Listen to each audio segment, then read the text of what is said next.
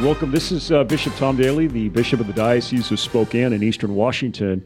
And our show is called The Bishop and the Vicars. Two of the vicars, Father Connell, the Vicar General, and Father Meade, Vicar for Finance, they are taking care of their flocks in their parishes, or at least that's what their secretaries called them this morning. Joining me is the much-loved pastor of St. Thomas More and the Vicar for Priests, Father Pat Kirst. Apparently not taking care of his flock. But no. The secretary said you were at Holy Hour this morning. That's good. So I really appreciate that. Right. We have a special guest today. It is Father Tom Lamanna, a Jesuit father who is the pastor of St. Aloysius Parish in his first year. Father Lamanna is a native of Spokane and a classmate of Father Kirst from Gonzaga Prep. So we welcome Father Tom Lamanna. And Tom, tell us a little bit about your life as a Jesuit, how your discernment, how you and Pat Kirst really were the starting quarterback and receiver in the varsity varsity team. That's what I heard. It's wonderful how time can distort memories. Isn't this true? Well, you definitely have a picture in the yearbook of you guys at the championship, which you played over at Our Lady of Sorrows Academy in Seattle. Right. Yeah. Well, actually, varsity was no part of the picture, right? We kind of stopped after junior varsity. Yeah, but Okay. And Gonzaga Prep, there's no shaming done there. So, of course, you weren't first team, second team, third team. So they used colors so you didn't feel bad. Great. So We were bright essentially the colors. first team was blue, and then the second team was white, and the third team was red. And then when we got down to like our team and the depth chart, we were like magenta or something. The stuff that was left in there, they put it in the washing machine They and had to it changed colors. Had to go Yeah. get the Crayola box out and find a color for us. All right. Well, right. Tom, tell us about. So where'd you grow up in Spokane? I grew up right by Gonzaga Prep. I grew up in St. Francis Xavier Parish and went to grade school there. And, you know, my whole childhood was St. Francis Xavier Parish and hanging around Gonzaga Prep because we were so close to it. But my family's from here. Parents, grandparents immigrated here and went to Gonzaga Prep, as you've said. Pat and I were classmates. And then went to WSU for a year, then finished at Gonzaga U. So, and then I entered the Jesuits after I graduated from college. Okay. Now, I think you worked as a bartender at one point. That was when you were in That is grammar true. school? Or Yeah, was that, right. That was as I was discerning, actually. Did That was you? part of my Okay. vocation discernment was, Right. well, let's see what we'll do. Is that Jack and Dan's? No, up at the Onion. Oh, the Onion. No, the old Onion. Hey, Rich Poole worked at the Onion. He did And after that's I did. That's another classmate. Another classmate of ours. Father Rich Poole of the diocese, now serving our country in the Air Force. He is a class of 81 from Prep. Yep. And he worked, did he work for a while or is for the seminary? He didn't. You're the first ordained, right, Pat? Yes. Okay. Yeah. And then, what year, Tom, were you ordained? I was ordained in 1997 by Bishop Skillstead here in Spokane. And where did, what were your ministries as a priest of the society? So as a Jesuit, I've worked in secondary ed, both at Gonzaga Prep here in Spokane and at the last 5 years of Bellarmine Prep in Tacoma. But in the middle of that, so I did that for 13 years total. But in the middle of it, I worked in formation, and I was our director of novices for 9 years. And where was the novitiate for the It was in province? Portland. Okay. It was in Portland. The last 2 years, we came together with the California province as the whole assistancy. All the Jesuit provinces in the United States were coming together. We brought our novice program together, and that was housed down in Culver City. So I worked in Los Angeles for 2 years as well. there. Yeah. What would you say is, I know that I don't think Father Kirst has done seminary work. Were you ever a rector in the diocese? Seems half the priests were. Oh, no, the church is much smarter than that. Okay, all right. And trust me with that. So. But what would you say was most rewarding when you were director of novices? That's a long period of time, so that Sure. shows stability. Certainly directing the long retreat, as we call it, the spiritual exercises. But really that's that's endemic of the work you're doing. The way I say it is you got to walk very closely to people as they were close to the Holy Spirit and watch what the Holy Spirit is doing. So it's very holy ground to do that work. What did you see as, having been myself a vocation director before becoming a bishop, did you see from the time you began your work as novice director to the time you finish up, was there any change in the young men coming through? Every generation has certain things that draw men to priesthood. Anything you noticed just in that period of time? Bishop, that's a great question. One thing was they kept getting older. That is, they weren't so young sometimes, which was interesting to watch. Not that everybody was young when I first started either, but we would have men coming in who were 30 years old, average. So it was interesting watching young guys come in right out of college versus men coming in with 15 years of work experience and life experience.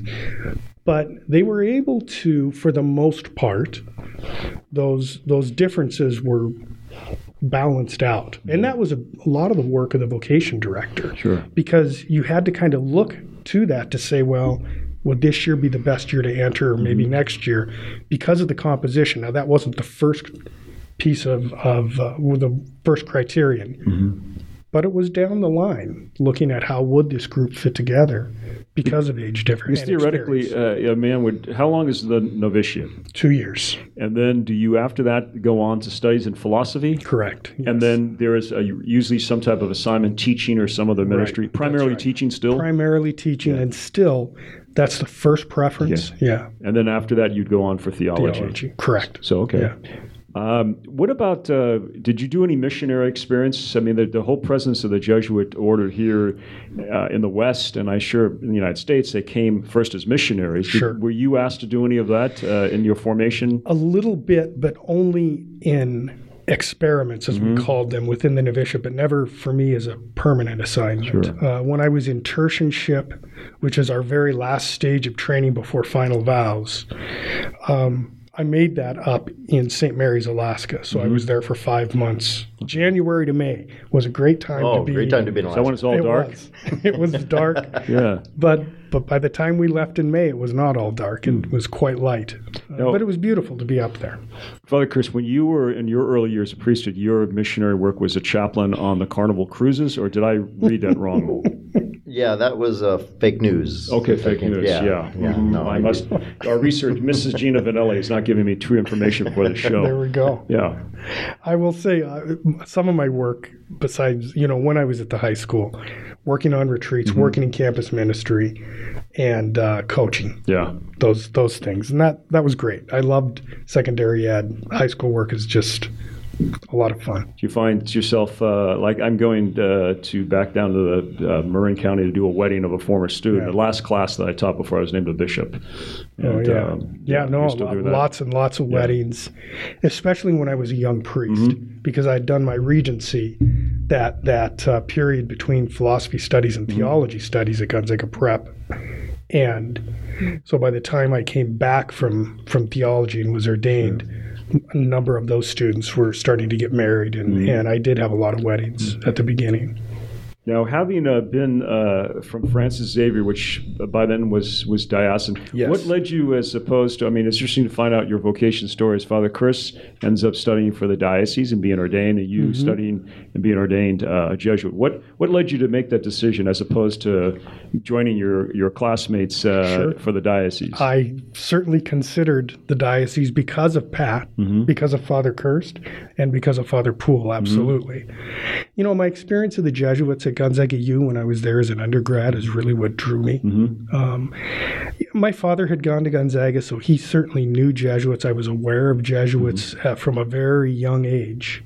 And I found the spirituality pretty attractive. I was drawn to it. And bottom line, I think when I was in college, these guys seemed happy, and that intrigued me. And I thought, okay.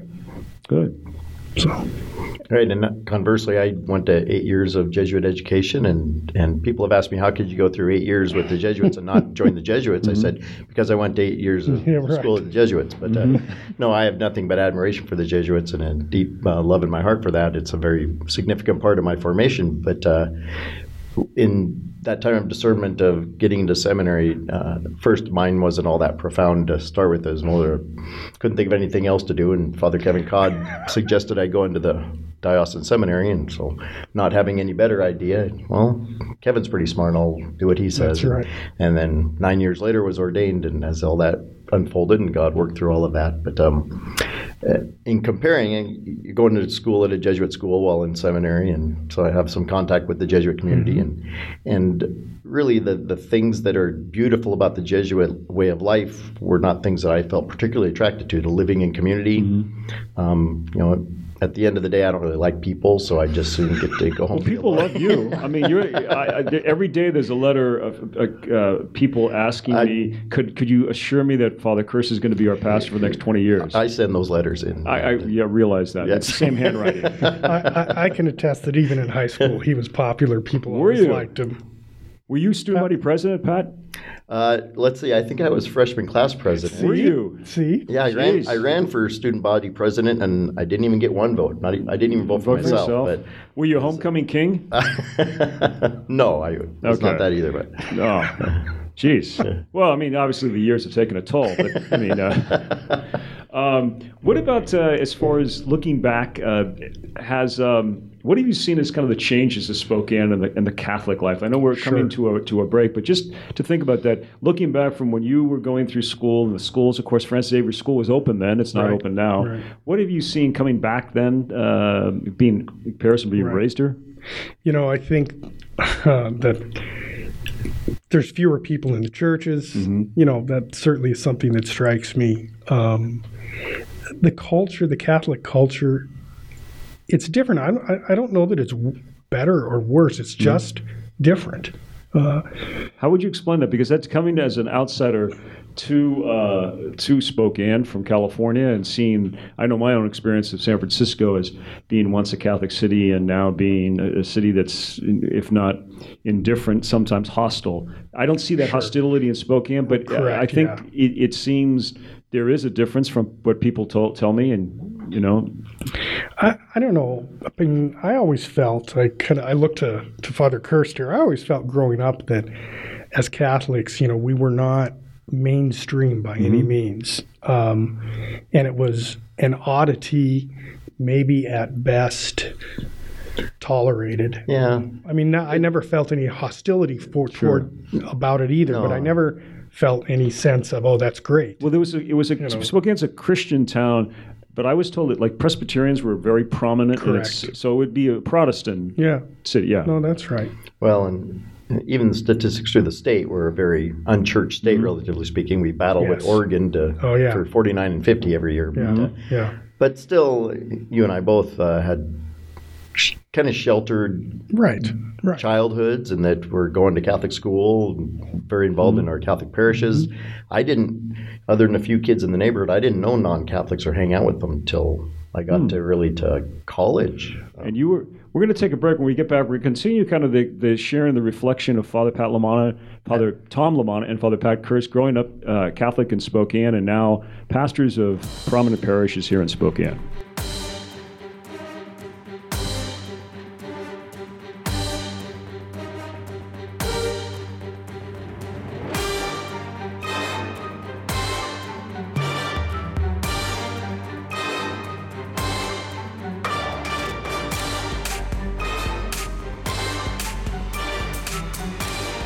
We're joining today without two of the vicars. We have Father Pat Kirst and Father Tom Lamanna, the pastor of St. Aloysius. And before the break, we were talking about the experience of the change maybe from the 70s and 80s in the Catholic community of Spokane and what Father Kirst and Father Lamanna see today. But maybe let's just kind of shift and talk about a strong parish of both your pastors. Both are pastors of strong parishes, Thomas More and St. Aloysius. But for you, Father LaManna, it's tell me something about what's been your experience now at St. Aloysius and its large and successful school. What have you found that this experience to be like? I have recently, many people have been asking me, I've been here almost a year, and are asking, how is it?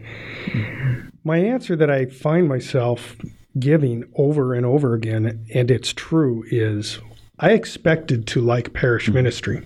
I had not done parish ministry full time. I had helped out doing supply work, but that certainly isn't full-time work. I expected to like it. I find that I like it much more than I expected to like it. I love the parish work.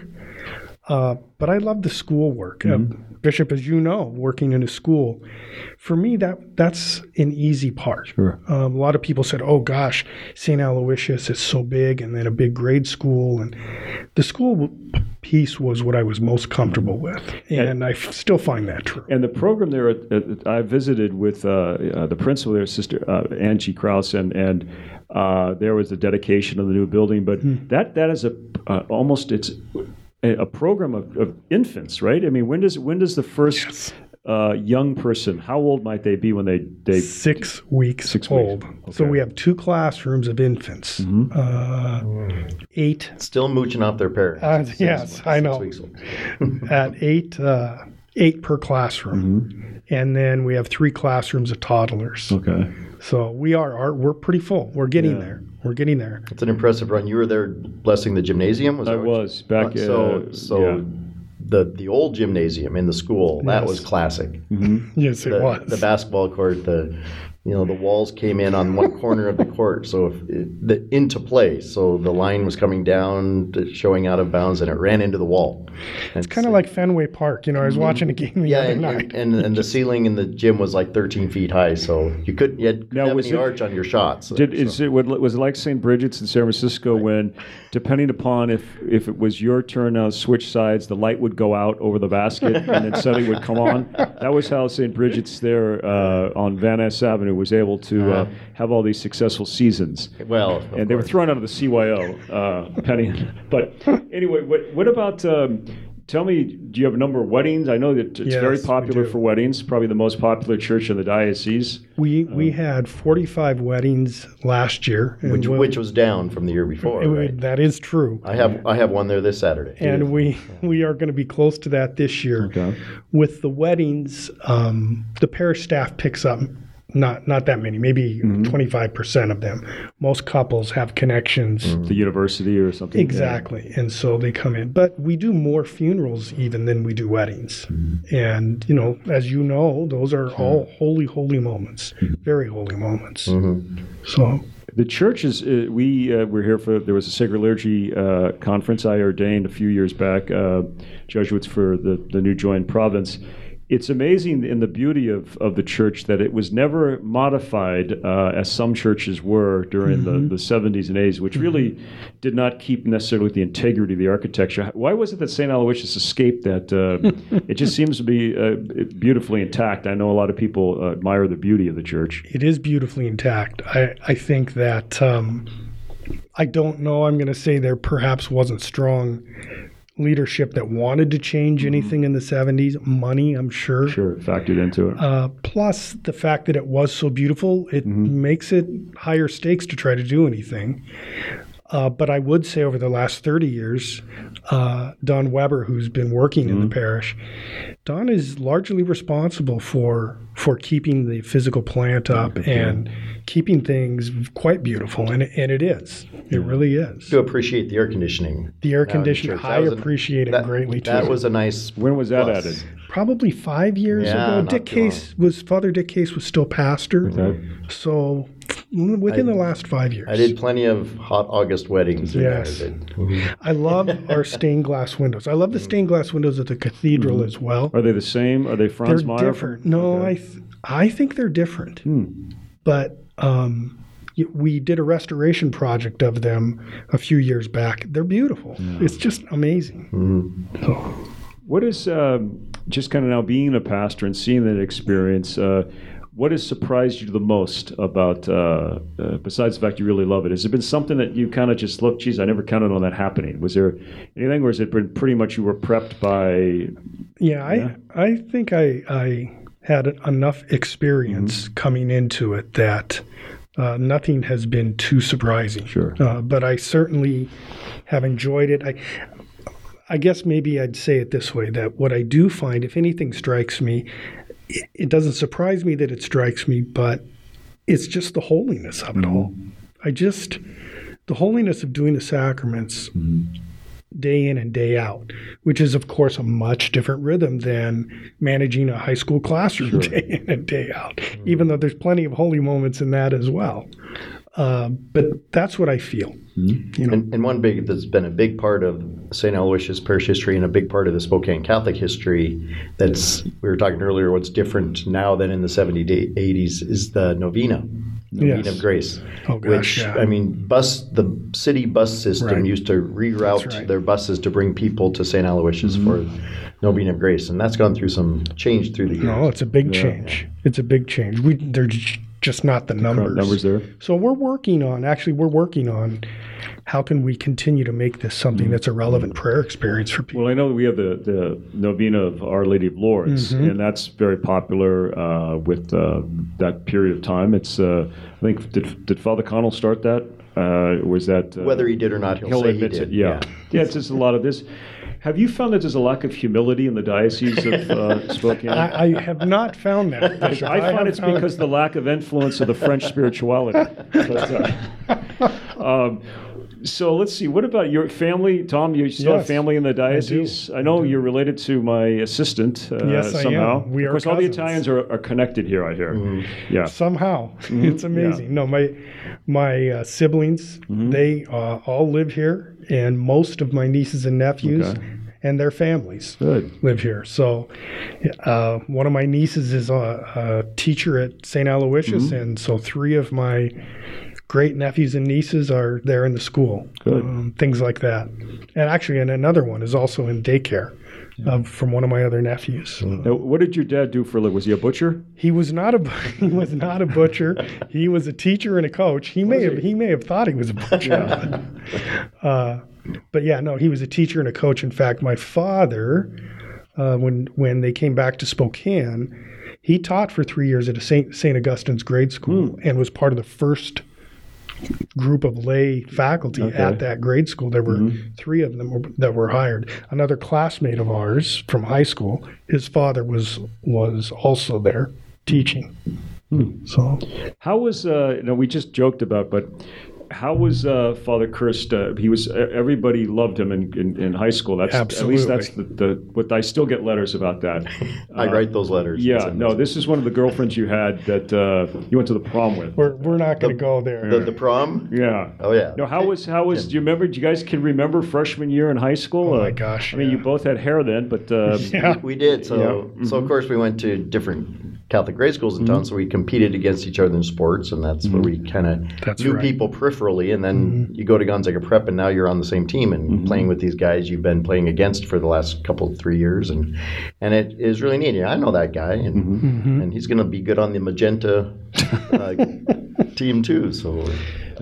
For years when I was teaching, I taught freshmen, and I would always encourage them, if they weren't going out for a fall sport, to go out for a winter sport. Get to know people. If they weren't in band or choir, if they weren't in the arts or any other clubs, for that very reason. Because you do. You just get to know your classmates. What was, looking back, because you guys are the class of 81, so you've been out 38 years. It's different because if you go to a Christian Mother school, you'll meet somebody. Go, when did you get out? And I remember some guy says, "What is it with you guys from the Christian Mother schools? It's like you got released from the state pen." We say, when did you graduate? But when you graduated in 81, have you gone to any of the reunions? I have, yeah. I've gone to a couple of them, not all of them, but a few. So at the 10-year reunion, I was the only one of the class at that point who had been ordained. So I was invited to come to the reunion specifically to celebrate Mass on Sunday. Sadly, I went to Friday night. There was some gathering down at a bar downtown, and it was jam-packed. And then Sunday there was a picnic and then a formal dinner and evening, and they're jam-packed. And then Sunday morning at Mass up in the old chapel at Gonzaga Prep. At Gonzaga Prep.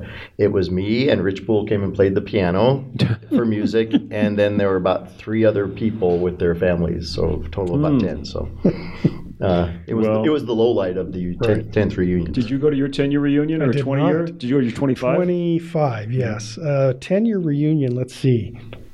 I was in Boston. I was in theology studies in Boston. Now, Father Connell, when he goes to his reunion, he said he positions himself with the person who looks the worst, because then it never leaves their side, because everyone says, geez, you look great. The other thing I learned is when they do multiple class reunions, jump in the class 10 years older. That's right. And then everybody says, geez, I wish I looked like him. I just bits of advice when you guys get ready for your next reunion. For our 40th. No, I have found those multi-class reunions to be much better atmosphere. Yeah. Much better atmosphere.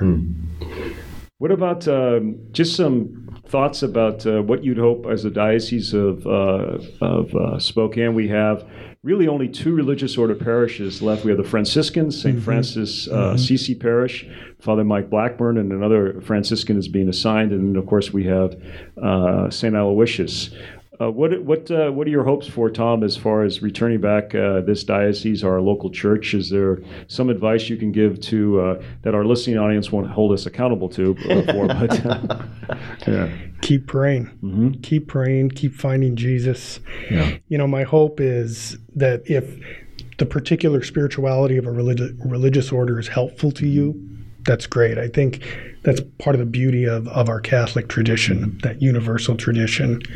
I remember Abbot Adrian Parcher talking about this one time. That it's natural because you have a more narrowed way of articulating the spirituality because of your group. That's going to be a draw to some people, and I thought that was well said. It was. Well, we have the rich tradition of the Jesuits here in Eastern Washington. We have the Franciscans, and now I've been asked to approve a group of lay people who want to have a Dominican type of spirituality. There's a Dominican priest from Seattle who will come over and meet with them. So again, the rich tradition of the church in Eastern Washington, and as Father said, let us pray that we'll find Jesus, and I ask that you will ask for our Blessed Mother's intercession to watch over this local church. God bless and thank you, Tom and Pat.